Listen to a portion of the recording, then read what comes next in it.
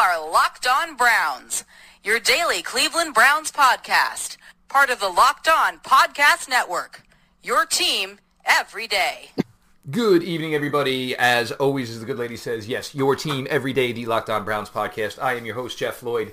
Guys, as you know, whether it's Alexa or Siri, always play Locked On Browns, and she will be sure, the fine ladies will be sure to take care of you there. Whether it is Instagram, whether it is Twitter, the Locked On NFL Network account, guys, anything you get from hosts like me, whether it's the other 31-team host, Matt Williams, who hosts the national show, the draft shows, the fantasy shows, they're all funneled through those accounts. So any information you're looking for, NFL-wise, from the Locked On NFL Network, Instagram and Twitter, the Locked On NFL Net accounts are fantastic over there. Go ahead, follow those, and they'll get you any information you're looking for. Obviously, as we get here to Championship Sunday, you guys may be just looking for a little bit more of the Browns coverage as we get into Sunday's game. But we do have a lot of Browns coverage to talk here today. I wanted to get somebody who was in the building today for the press conference. And first things first for me, guys. A guy shows up to a press conference wearing a full suit and a baseball hat. It works for me. The Catholic high school and me, we never had hair in those days playing football. So it got cold in the winter. So, yeah, we showed up with our jacket and tie on and our baseball hat and left them in our lockers. But I thought it went over pretty well. We're going to get a little bit more of inside here, inside the building here. WKYC, Ben Axelrod was in the building today. Ben, obviously a good day. Definitely seemed like there was a lot of positive vibes to it. But what were some experiences you took at it today firsthand? Yeah, these things are generally filled with positive vibes, and that's okay, and that's what it's supposed to be, and it's better than the alternative where, we were just talking off air here, where you have a situation like the New York Jets where the entire introductory press conference turns into a giant meme. But yeah, I mean, these things are generally positive. Hugh Jackson's 3 years ago was very positive, and he gave all the killer quotes, and everybody was very positive coming out of that, and we saw what happened for the next 2.5 years. But this was different because we know Freddie Kitchens already. We're familiar with Freddie Kitchens. We have at least a half season's resume worth of work as far as his job as the offensive coordinator. So when he showed up there and showed up in that brown suit with the orange tie and the khaki browns dad's hat, it kind of went with what we already know about him, and that this wasn't, his ideal situation, and that he'd much rather be in his dog pound hoodie. But he gave some great quotes. He said everything you'd expect him to say. John Dorsey said everything you'd expect him to say. I thought it was telling that Jimmy and Dee Haslam weren't up on the dais, that they were sitting in the crowd with the rest of the team employees, and J.W. Johnson, too, for that matter. So, yeah, I mean, it was an introductory press conference. I don't know how much we actually learned, and I don't know how much you actually can learn from these situations. But, yeah, overall, I think, my first instinct was to kind of rain on everybody's parade and make fun of them for celebrating a press conference. But to me, have fun with this. Like, it's the off season. The Browns are coming off of building some positive momentum for the first time in 11 years. And it's okay for this to be a celebratory day for the Browns. I quite frankly, the more that I thought about it, I think that it should be. And the thing is, I think everybody, and you made a big mention of the resume, and that was the thing, and that's what nobody else had going into this. And when you have a young roster, and it's only going to get better, and it's not that it's just a young roster. I mean, it's a young roster of extremely high draft choices and guys who are just scratching the surface and doing dominant things, whether it's a Baker Mayfield or a Myles Garrett. Myles Garrett fooling around in the 12.5 sacks was, still a little bit learning to do. Baker Mayfield kind of learning on the fly because, he played for some guys who didn't really know what they were doing, or, he basically clashed heads and butted heads over what the general idea of the team was. Then he got with somebody who said, look, man, we're just going to let it loose and let it fly and try to go out there and score some points, because if we don't score points, we're going to win. And all of a sudden, from there, it just basically took off. For me, I always go back to the Carolina week. I think the way Freddie handled it during the week in the press conference kind of gave a lot of props to Luke Kuechly. And then his game, the 2 counters to Jarvis Landry, he kind of almost like went after Luke Kuechly. Like, I know you're so good. I've got to come with something that you haven't seen yet. And it was after that, in those couple of plays and pulling out the win, it was just like, wow, this guy just went from a guy nobody really knew of. Here's a guy who's bounced around for 13 years. And wow, this guy's going to end up being a legitimate contender to be the head coach of this franchise. Yeah, to me, and I think the two games were back to back, the Carolina game and the Denver game, right? Yep. I think that those 2 weeks there, that was like the turning point in all of this, because we had seen Baker come out and light up the Falcons and light up the Bengals, and those weren't two very good teams this year, but when Carolina came here. And that almost felt like, a schedule loss or just in terms of, what the Panthers have accomplished. I know they didn't have their best year, but they're typically a pretty good team and they have a lot of talent. And then to go to Denver in a road game at night in prime time, those were two games that to me really, really stacked up this resume as far as something you have to take seriously. And you look at the Carolina game, a game where Baker played very, very well. And then you look at the Denver game, a game where statistically Baker didn't play all that well, but Freddie Kitchens was still able to scheme up enough things to put the Browns in winning situations and put Baker in situations to make winning plays at the end. To me, that was the stretch where it went from, okay, this is kind of a cute little end to the season to, hey, they're actually building something here on the offensive side of the ball. And the Browns probably have to take a pretty long and hard look at building this thing into the offseason and into the future. Yeah, and for me, the Denver game is another great call on your point. But I go to the audible late in the game to the slant touchdown pass to Antonio Callaway, and it takes me back to Hugh Jackson, DeShone Kizer playing the Jets last year. And DeShone Kizer, I think it was either third down or fourth down, makes an audible, basically the same spot on the 4-yard line, to almost an option pitch. And the play just didn't work. It resulted in a fumble. And everybody was blaming, DeShone Kizer. For me, I was blaming, well, that's a terrible call. That shouldn't be the audible there. And then you go 1 year later with a guy really nobody knew who was just cutting his teeth as an offensive coordinator, and obviously Baker Mayfield, a much more established rookie quarterback coming into it. And it was like, rookies can do this. They can do this when everything's working together correctly and it's clicking. And that that was definitely another sticking point to me, because Baker, whether it was the atmosphere in Denver and the climate there, and balls were sailing, and maybe he was a little geeked up because it was prime time. It was his first start in a primetime game. Obviously, he didn't get to start against the Jets. And it was just, it just left you, wow. And then the way they were able to come back the last half against Baltimore, and, in all honesty, probably should have walked out of there with a W. Baker Mayfield's going to be kicking himself the entire offseason that he had 4 plays and did nothing with them. You just know the way the guy's driven.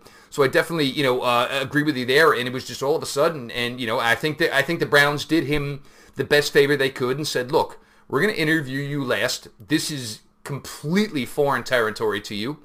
Go get your stuff together, and we'll call you when you're ready. It's going to be at least a week or 10 days away. Get yourself ready for a head coaching interview, and we'll see where we're at. And from all accounts and of everything, it seems like he did a pretty good job with it. Yeah, and I actually think that the way that the interview process went and the way that this whole thing was set up, Freddie Kitchens was probably the front runner all along. His gig to lose. Yeah, I think the fact that they even interviewed him, that to me tells me that they really thought he had a legitimate chance at getting this job. And to me, if you were handicapping this all along, I would have said that he was the front runner from the moment that John Dorsey said after the season that they were going to interview him. It's uncharted water. I can't remember another time a team has ended a season with an interim head coach and an interim offensive coordinator and chosen to interview both of them. So, it's one of those things where throughout the season, things got a little bit, when we were talking about the coaching search, there were a lot of people saying, well, what more do you need to see from Greg Williams? And while that was a valid point, I also think that there are reasons why Greg Williams was probably never seriously considered for this job. But when you look at at Freddie Kitchens, it's kind of the same logic where you say, hey, when it comes to this offense and when it comes to the guy who's most important in the future of this franchise and the guy who's most important in terms of this coaching search, Baker Mayfield, what more do you need to see with Freddie Kitchens? So to me, I really believed that, as the season came to an end, I thought Freddie Kitchens made a really strong case for himself. And then the fact that John Dorsey was willing to interview him and that the Browns were willing to interview him and come out and publicly say that they were going to interview him and be upfront about it, to me, that told me that he was really the front runner in this thing the whole time. Well, I think what you look at is, you looked at their young skill everywhere, and everybody got a chance to eat under Freddie Kitchens. There was a week everybody had a day, or even for, the fringe guys at a skill position where they had roles. There's not a lot of times where you see your third string tailback getting called a play where he's going to throw a pass.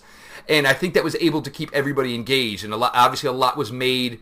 J.C. Treader put his comments out there that, he went in and sat with the offensive line. And guys, what do you like? What are your 4 or 5 best plays? And that shows coaching growth that you're never really going to hear about a guy who was just a positional coach.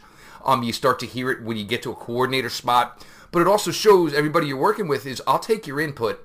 And, the coach flip to it is when I say, hey, guys, I need a little more on a Wednesday practice, please give it to me because I got your backs everywhere else. And it's the perfect yin and the yang. I'll give if you give, and it'll work back and forth here this way. And I think he won over almost everybody on the offensive side of the ball. Look, the defensive side of the ball, almost all the pieces are there. They obviously have the resources to add a little bit more. Maybe it was time for a new voice, but the point you made with Greg Williams, Greg is going to have to wear Bounty Gate forever. And yep. It does suck because Greg got caught. It's not like Greg invented this or it was ever the guy who first tried it or did it. Greg's the guy who got caught. So Greg's going to just have to be happy with whatever coaching jobs, and obviously he's got 13 of them. People send him letters all the time then. But he's just going to be happy with what he can get because he's kind of the poster boy for that. But meanwhile, that's something that's been going on for 25 years in the NFL.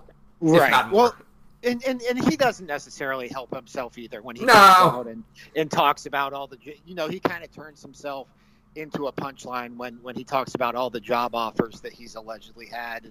And that's, that's fine. That's, he did a way better job as the Browns interim head coach than I think anybody could have ever fathomed. And he deserves a lot of as much credit as Freddie Kitchens gets for the last 8 weeks. Greg Williams deserves a ton of credit as well. But yeah, when you're looking at this franchise and what it needs, and this kind of speaks to what John Dorsey talked about today.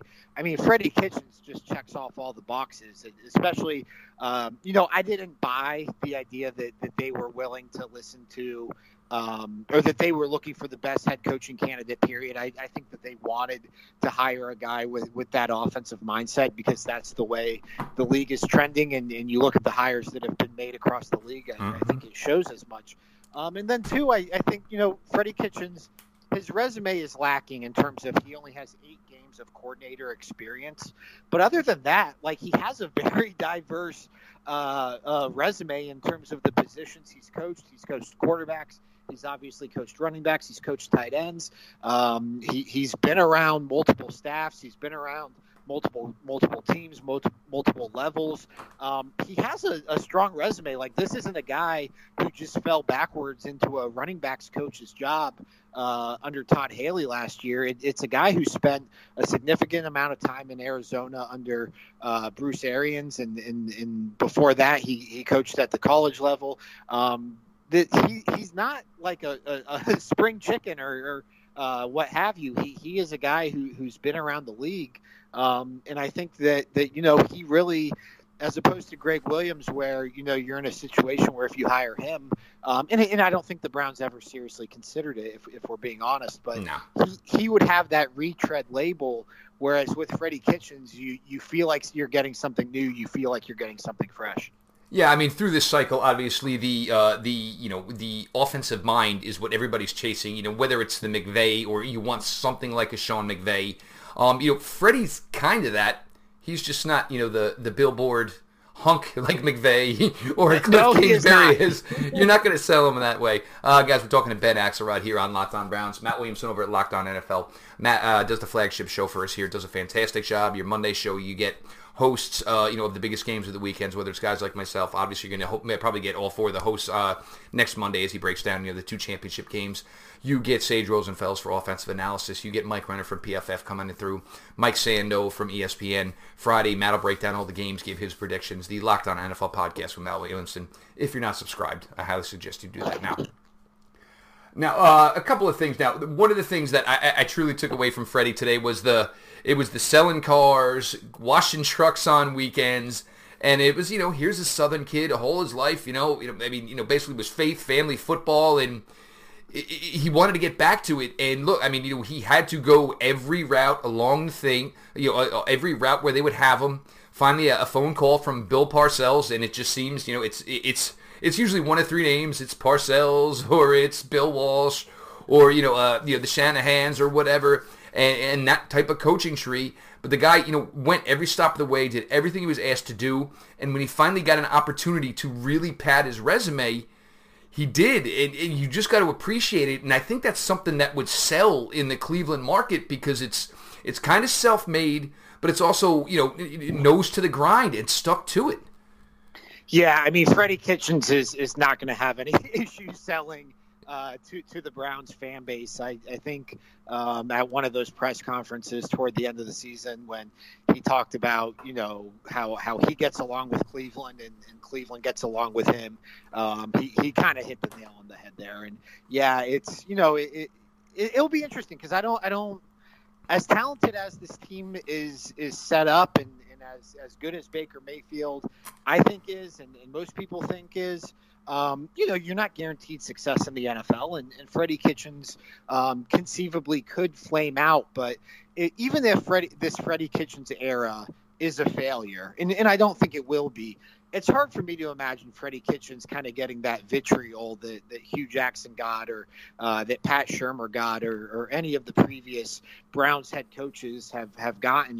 Once things get bad, obviously winning takes care of itself, and that is the end all be all here. Is Freddie Kitchens is going to be judged based on what his record is as Browns head coach, but he is going to be a fan favorite as far as the fan base is concerned, and I don't think I for the life of me I cannot understand how Nike and how the Browns have not found a way to stock the Browns team shop with those orange dog pound hoodies, because if they could do that, I think that would probably be the hottest selling item in Cleveland since the Peyton Hillis jersey. Oh, there's no doubt in my mind. And the other thing is who turns down free money? It's right. Look at it from the selling aspect. I remember, I used to be a short order cook, and I remember, a couple of truck drivers walked in at like 2:00 in the afternoon, and my manager, they all wanted breakfast, and I kind of had to politely tell them no, and my manager's like, "What are you doing?" I said, "Well, we don't do breakfast at 2." She's like, "There's 8 of them. Lower the grills. We're not turning down 8 people's orders." And it was like, who in their right mind is going to turn down money? So you guys got to, between that and like Ben also said today on Twitter, guys, the Color Rush jerseys. Guys, strike while the iron's hot. This is business, man. Let's go.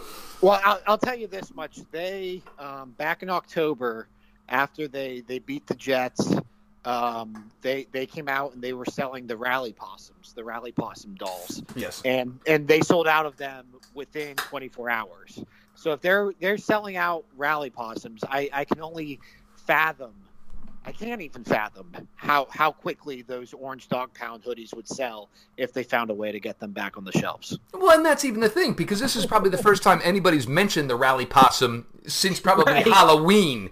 But, whether it's the throwback jerseys or whether it's, or you want to know what? Freddie, find a way to do it yourself, buddy. There you go. You can make extra money on top of the contract. Yeah. I can see his wife selling them out of the garage or whatever in the house that they have over in Shaker Heights. They'll be in the Muni lot next year. It's just going to be a matter of whether or not they're legitimate items or not. Exactly, and how good they look. I know I'm trying to chase one down, and I actually put something on Twitter. And it was actually an acquaintance of mine. Her son plays college football. His roommate's from Cleveland. She's like, we're going on a fact-finding message for you. I'm like, all right, guys, please, if you can make it happen, that'd be fantastic. Yeah. Now, obviously, the stories today with Freddie, and the one thing I do like is I think Freddie's going to be short and contrite. And the one thing that I did take away from today is look, Baker Mayfield's always going to be the guy that's going to say, if it's a bad day, I've got to play better. And I think the one refreshing thing that all of us fans are going to take away from this is, even if it's after a loss, you are going to have Freddie Kitchens say up there, and there's going to be no question about who Freddie Kitchens is going to put the focus on. He's going to put it on himself. And that's what every fan of this team needed to hear today. Yeah, there's no doubt about it. And yeah, you can you look at that opening statement he gave and the quotes about, I and the 2 is 1 and 1 is none and all of that. I don't know if he was directly throwing shade at Hugh Jackson, but he might as well have been. He was throwing shade. Yeah, and so he's going to take ownership of this thing. He said the thing about the Super Bowl. He said the thing about how he hopes next season ends with the team being up on the podium. Look, I'm not going to come out and predict the Browns are going to the Super Bowl or anything, but it's playoffs or bust next year. This team better no doubt in the playoffs. This team probably should be the AFC North champions. I don't think it's unrealistic to go from 7-8-1 to winning the division, especially when you look at the state of the division. And they should have won it this year. They shouldn't have lost to Tampa. And I'm trying to think, there was another loss that they shouldn't have had. They should have had 9 wins. They probably should have won the Baltimore game. They should have won 9. When you go, what was it, 1-2-1 in overtime, and that's not even factoring in that Saints loss.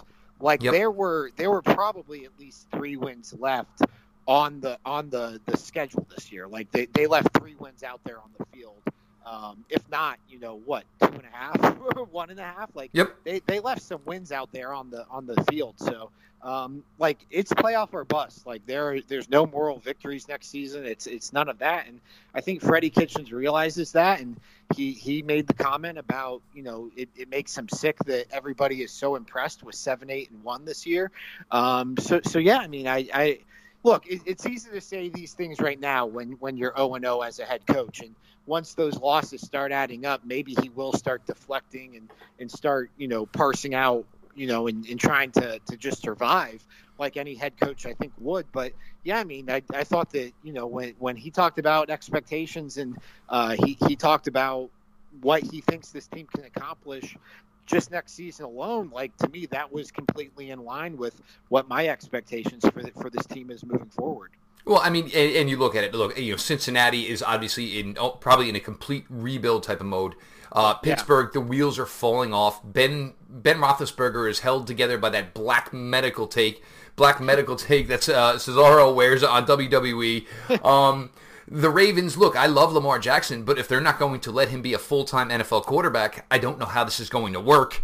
I get, when the Dolphins used to try to run their offense through Ronnie Brown, you're either going to have to let the kid be a full-time quarterback or not. You're not going to win week in, week out playing that style of football in 2019, which will be next year. So, yeah, you have to, absolutely they have to be the front runners in that division, figuring all the talent they have, and now they've actually proven it with more talent to come. Locked On Browns here, guys, with Ben Axelrod. Locked On Cavaliers, my buddy Chris Manning's doing a fantastic job over there, navigating you, doing great shows with positive spin to them for what is not a positive season or a great season by any means. But Locked On Cavaliers with Chris Manning, guys, if you were not listening to those shows, make sure you are now. I just want to get here now. Obviously, the one thing we had talked about as they were going to get through this coaching search is, and Ben, it's crazy enough to say this is, there's going to be guys who want to come be part of the Cleveland Browns staff, and they are going to look for it as a springboard opportunity. Steve Wilks obviously got, kind of screwed over. No head coach should only get 1 calendar year with a team. So obviously the way things worked out in Arizona, he kind of got a raw deal there.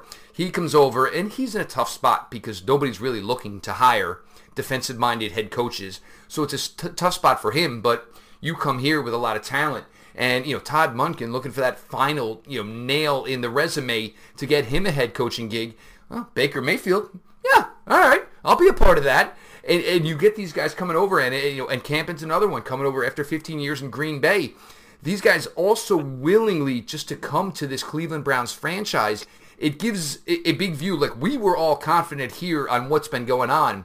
But when guys like this start coming here and say, I want to yes, I'm going to help you guys take the next step. And look, part of it is for selfish reasons because they want to get to the a higher step themselves.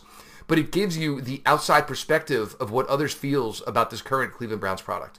Yeah, I mean, and I think it's all selfish reasoning, and that's completely fine, and that's the way the NFL operates. Yes, but they're not hanging out the doors in Foxborough. They're coming to Berea. Right. But yeah, I mean, to me, you mentioned Todd Monken, and look at so Zach Taylor's going to get the Bengals job, right? Yep. Like, Zach Taylor's resume is no more impressive than Todd Monken's. It's probably smaller.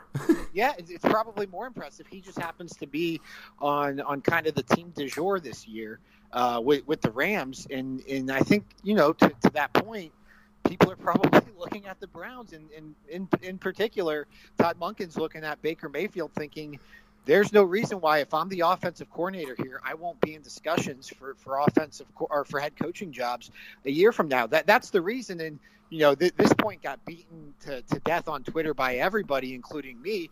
That's the reason why Freddie Kitchens being the offensive coordinator again on this team was never realistic, because if he was as good as everybody thought he was going to get hired away a year from now. Well, now you don't have to worry about that because Freddie Kitchens is your head coach. But if you lose an offensive coordinator this offseason, or next offseason, I should say, that's completely fine, because you're just going to come in and replace him and still have Freddie Kitchens in the fold as your head coach. So, yeah, I mean, the Browns, and on the defensive side of the ball with Steve Wilks, you can do a lot worse than having Myles Garrett and Larry Ogunjobi and Denzel Ward as your building blocks. You can do a lot worse in terms of what you think you can do with defensive talent. So, yeah, I mean, the Browns are a springboard job right now, and that seems crazy to say, but I don't think it takes a rocket scientist to look at Todd Monken taking this job and look at Steve Wilks looking to land back on his feet in Cleveland and see what those two coaches are probably thinking about their futures and what they can do with this opportunity ahead of them. Yeah, I mean, because this kind of thing in years past used to result in go be a coordinator in Cleveland for a year, or a team that might make the playoffs and I'll be a positional coach. These guys were going to take the jobs of being positional coaches. That's the way it worked. And now it's not. And it almost seemed like, I remember the old Miller Lite commercials with Joe Kleck or whatever, fish get in the boat. That was almost how the assistant coach search went. Like John Dorsey just said, all right, well, I need you, or you. And these guys, yeah, I'm in. Like, everybody just jumped at the opportunity. And it just did an amazing job showing the perception of what we're all feeling. Go ahead, Ben. Well, I even, to go back to 3 years ago when the Browns hired Hugh Jackson, and everybody was excited about the Hugh Jackson hire. Like, that was thought not only by the fan base, but by people around the league as a home run hire. And yet, you look at the staff he put together. Pep Hamilton was the offensive coordinator. And he was basically a de facto position coach with the quarterbacks. And they had Ray Horton back as defensive coordinator. Like, they were not landing home run hires as far as the coordinators were concerned. And they were not putting together stellar staffs. I'm not the guy to ask about, like, what do you think about this hire? What do you think about that hire in terms of position coaches? And I saw a lot of people excited today about the full staff getting announced and the running backs coach and the quarterbacks coach and all of that. I'm not going to pretend to even know all of the names on that list, but I can tell you that the coordinator hires are two guys who are very, very qualified, if not overqualified, for this role. And two hires that everybody thinks are home run hires on a staff that you feel pretty good about already, the head coaching position. So, yeah, I mean, it just says a lot when you look at what Freddie Kitchens is able to do with his staff versus what Hugh Jackson was able to do with his staff 3 years ago. I mean, it's not even a debate. Yeah, and that's the recipe of building a roster. I mean, Todd Monken finished second for the Jet job. Right. Steve Wilkes, obviously, just came off a head coaching gig in Arizona where, kind of got the raw end of the stick after 1 year. But it's going to be fun here, and we're about to finish off this staff. And for me, now we're going to get to the part that I like, the offseason and player evaluation and who's staying and what are we chasing after. And this is just going to make for – and the funniest, craziest thing is John flipped 31 guys of this roster, from when he got here to go into this season. And now, I mean, it's almost going to be musical chairs and it maybe, 7, 8 stools? I mean, maybe to make this team? Yeah. Yeah, no, there's no doubt about it. And just, the talent on this I looked at why we're so used to needing wide receiver help with the Browns. And you look and yet, I think every offseason you could add a receiver, and I think that the Browns still need that dominant number one. But if Rashad Perriman is doing what he was doing this season, and Jarvis Landry continues to pick up the pace, and Rashard Higgins continues to play the way he played throughout the season, and Antonio Callaway really came on in those last few games. That's 4 receivers right there. I don't know how much more you can add to the position. I think they still do need that go-to number one type. But when you just look at this roster, I mean, there are still holes. I mean, and there are holes on most NFL rosters, and Yep. there are certainly holes on the interior defensive line, and I think at linebacker, and they could probably stand to add a playmaker or two in the secondary. But it's not a laundry list anymore. It's not. You go back to a year ago. So a year ago, the Browns had the number 1 pick and the number 4 pick. We knew they were going to take a quarterback at number 1. That was a no-brainer. At number 4, you could have made an argument for, I'd say, just about any position on the roster. And I don't mean in terms of, you should never take a running back at number 4. You should never take this position or that position. But we were talking about Bradley Chubb, and that was a year removed from taking Myles Garrett. There were so many holes on this roster that, other than offensive guard, you could have justified just about any position with the number 4 pick. Now, if they had the number 4 pick, there's only a handful of positions that you could justify taking there. And that, is a credit to John Dorsey and a credit to what this front office has been able to do in just a year's time. So, I mean, it's a completely different outlook for this offseason as opposed to what we've seen in the last couple of off seasons.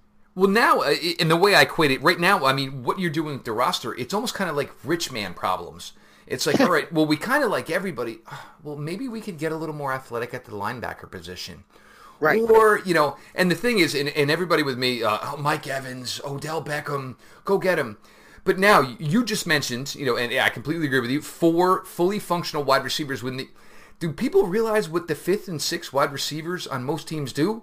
They play when the other guys are dinged up, or they play special teams. So could you imagine going to Antonio Callaway saying, well, this week you're covering punts? I mean, these guys are starting to establish themselves, and nobody wants to bring up the fact that this is just going to be year 2 of this product. And now these guys are going to hit the ground running together. It's not going to be everybody where Callaway comes in, and Perriman was a late addition, and Ratley and Willies and Baker Mayfield, and they all show up in May, and hey, let's kind of see what we have here.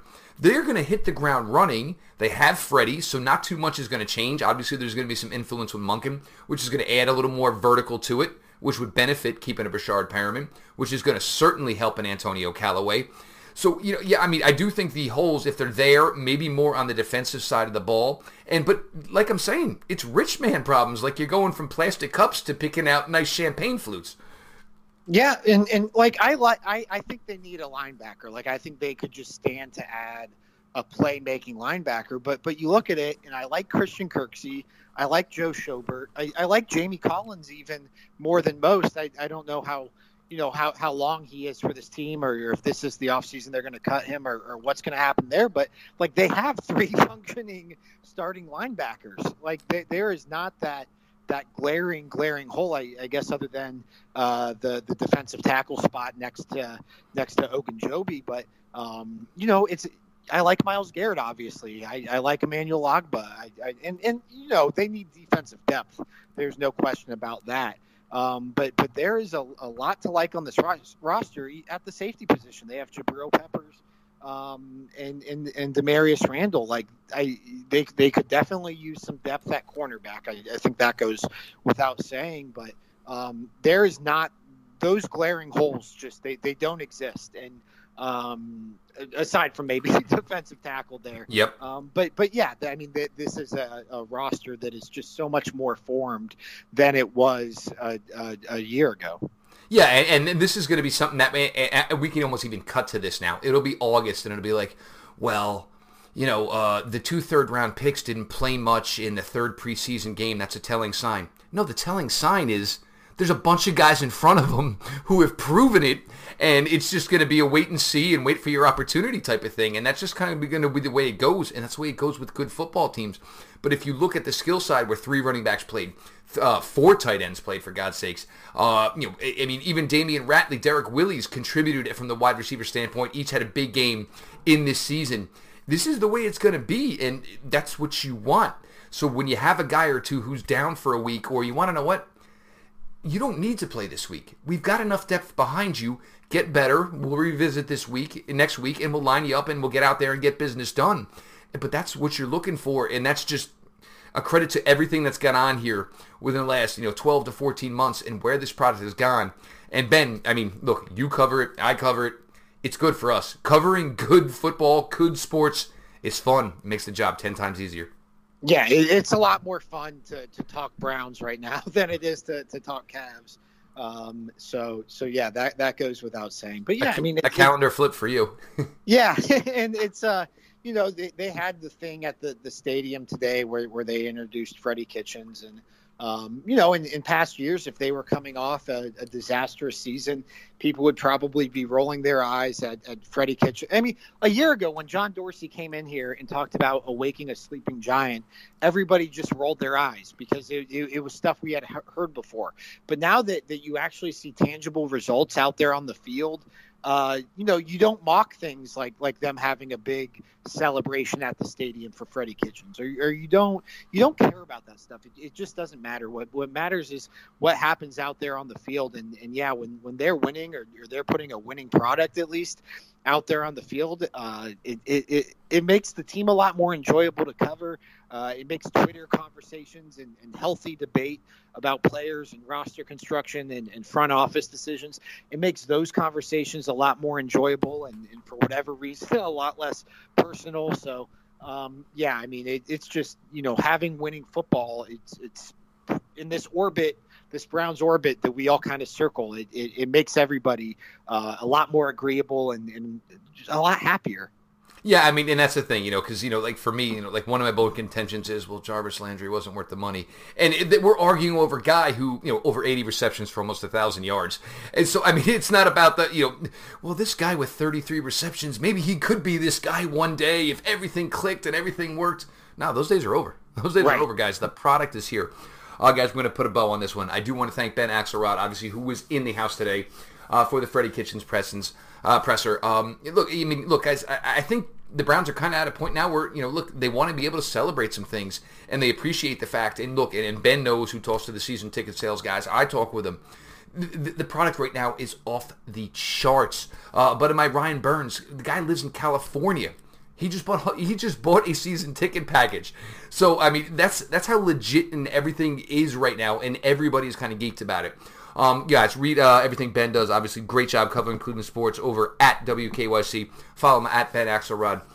The Locked On Browns Twitter account, we always keep it follow back, guys, so go ahead and follow over there. Any questions you have, if you think it's a stupid question, feel free to DM. I'll always answer everything over there. Follow me personally at Jeff_LJ_Lloyd. Like I said, anything from the Locked On NFL Network, Instagram, Twitter, follow the Locked On NFL Net accounts. Guys, if your kids got one of those, if they got an Alexa, or you want to screw with them with Siri, just say, play podcast, Locked On Browns, guys. It'll come on up. It's been a great month. I cannot be more appreciative of the support you guys have all given me. And as we always say when we put a bow here on Locked On Browns, LGB on the LOB. Let's go Browns.